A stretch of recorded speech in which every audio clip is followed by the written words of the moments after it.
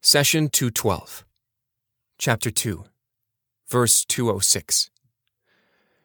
When he is told, "Beware of God," pride in sin takes hold of him. Hell is sufficient for him, a dreadful resting place. Chapter 2, Verse 206. In the previous verses, we discussed hypocrisy in the Muslim society of Medina. We mentioned the story of Al-Akhnas, who pretended to have faith, said what pleased the Muslims, yet worked to damage crops and livestock. Hypocrisy was a sign of a strengthening Muslim society, because the enemies of Islam no longer wished to confront it directly with force. Rather, they now preferred to hide and damage it from within. The Muslims, however, were vigilant to those who might have malicious intents within the society. More importantly, Prophet Muhammad, peace be upon him, and his companions had the Lord on their side, informing them of those who wished them ill. The verse under study is one proof to this fact. God says, "When he is told, 'Beware of God,' pride in sin takes hold of him. Hell is sufficient for him, a dreadful resting place." Chapter 2, Verse 206. You would not say to a person, "Hey man, why don't you fear God?" unless you know that he is acting in a way not appropriate for a believer. We understand from this verse that a believer should be alert and should measure actions around him or her according to God's teachings. You should not surrender your mind, act without thinking, and blindly accept what you are told in the media. You should not rely on divine inspiration to show you the truth. Rather, you should have your own identity and put your mind to work in all matters around you. When someone is told, "Fear God," it indicates that the person's actions at the time contradict what is right, regardless of what he or she is saying. The old adage, "Actions speak louder than words," comes to mind. A person may be praying in the first row. He or she may talk passionately about religious issues, but it is his or her actions towards others that count. Your advice to someone to fear God means that you are asking him or her to act righteously. It is not enough to say the right things or speak what others like. God wants your deeds to reflect what is in your heart. The believer must be intelligent and socially astute in order to weigh the true actions of others, rather than take matters at face value. Pleasing words have to be backed up by proper actions. More importantly, if you suspect that someone is not being true to his or her words, you should bring that fact up to that person in order to limit the time of his or her hypocrisy. The moment you say, "Fear God," the person would understand that his or her hypocrisy has been exposed, and perhaps this would be as a future deterrent.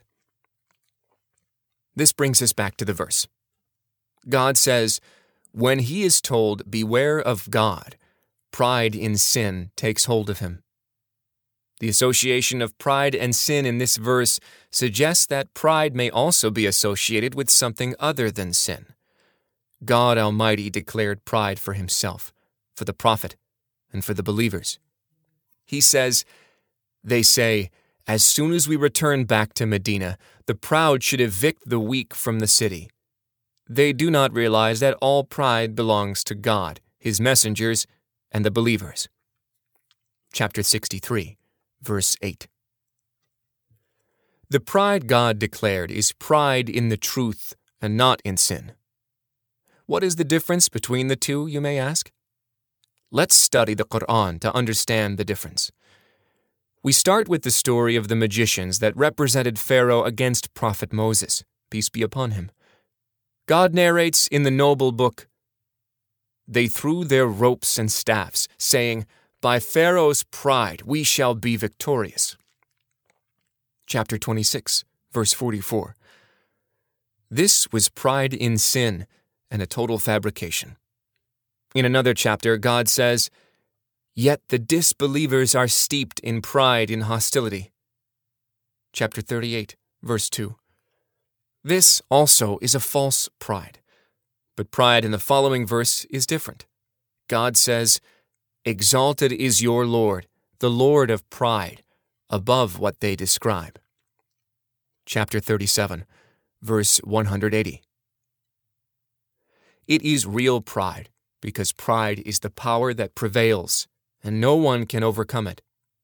As for pride in sin, it is false arrogance mired in sin. God Almighty says to all those who want this sort of pride in sin, "If you truly have pride, then no one should be able to overcome you. But, O magicians of Pharaoh, O you who have the pride of Pharaoh, you were the ones who fell in prostration before Moses, as the following verse illustrates. They said, 'We believe in the Lord of all the worlds, the Lord of Moses and Aaron.'" Chapter 26, verses 47 and 48. Pride in Pharaoh did not benefit you, because it was pride in sin. Pride in the truth overcame pride in sin. God further describes the nature of pride in the truth in the following verse. God will soon replace you with people he loves and who love him, people who are humble towards the believers, proud on the disbelievers. From chapter 5, verse 54. Allah informs us that for pride not to be in sin, it must be against the disbelievers. He says, "Muhammad is the messenger of God. Those who follow him are strong towards the disbelievers and compassionate towards each other. You see them kneeling and prostrating, seeking God's bounty and his good pleasure. On their faces, they bear the marks of their prostrations. This is how they are pictured in the Torah and the Gospel, like a seed that puts forth its shoot, becomes strong, grows thick, and rises on its stem to the delight of its sowers. So God infuriates the disbelievers through them. God promises forgiveness and a great reward to those who believe and do righteous deeds." Chapter 48, verse 29. One of the clearest signs of pride in truth is humility in the hour of victory. We have the example of our beloved Prophet Muhammad. Early in the call to Islam, he migrated from Mecca because he could not protect the weak from amongst the believers. Years later, he, peace be upon him, returned to Mecca victorious. He entered the city with his head so bowed down in humbleness to God that it almost touched the saddle-bow of his mount. This is pride in truth. Contrast that to pride in sin, which in the case of victory, people exercise transgression, humiliation, and devastation towards their enemies. For such false pride, God prescribes hell is sufficient for him, a dreadful resting place. Any pride that leads to hellfire is not pride at all. Rather, it is humiliation. There is no good in any deed that leads to fire, and there is no evil in any deed that leads to paradise. Thus, if you want to be dignified, then consider the ultimate outcome of your actions.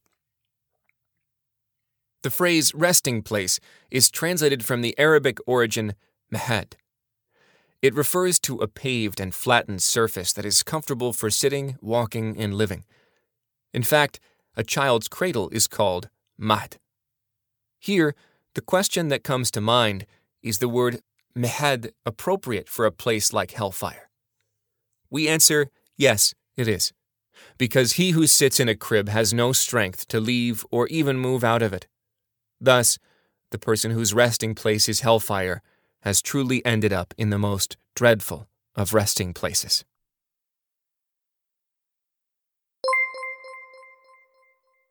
The Prophet, peace be upon him, said, "Convey my teachings to the people, even if it is only a single verse."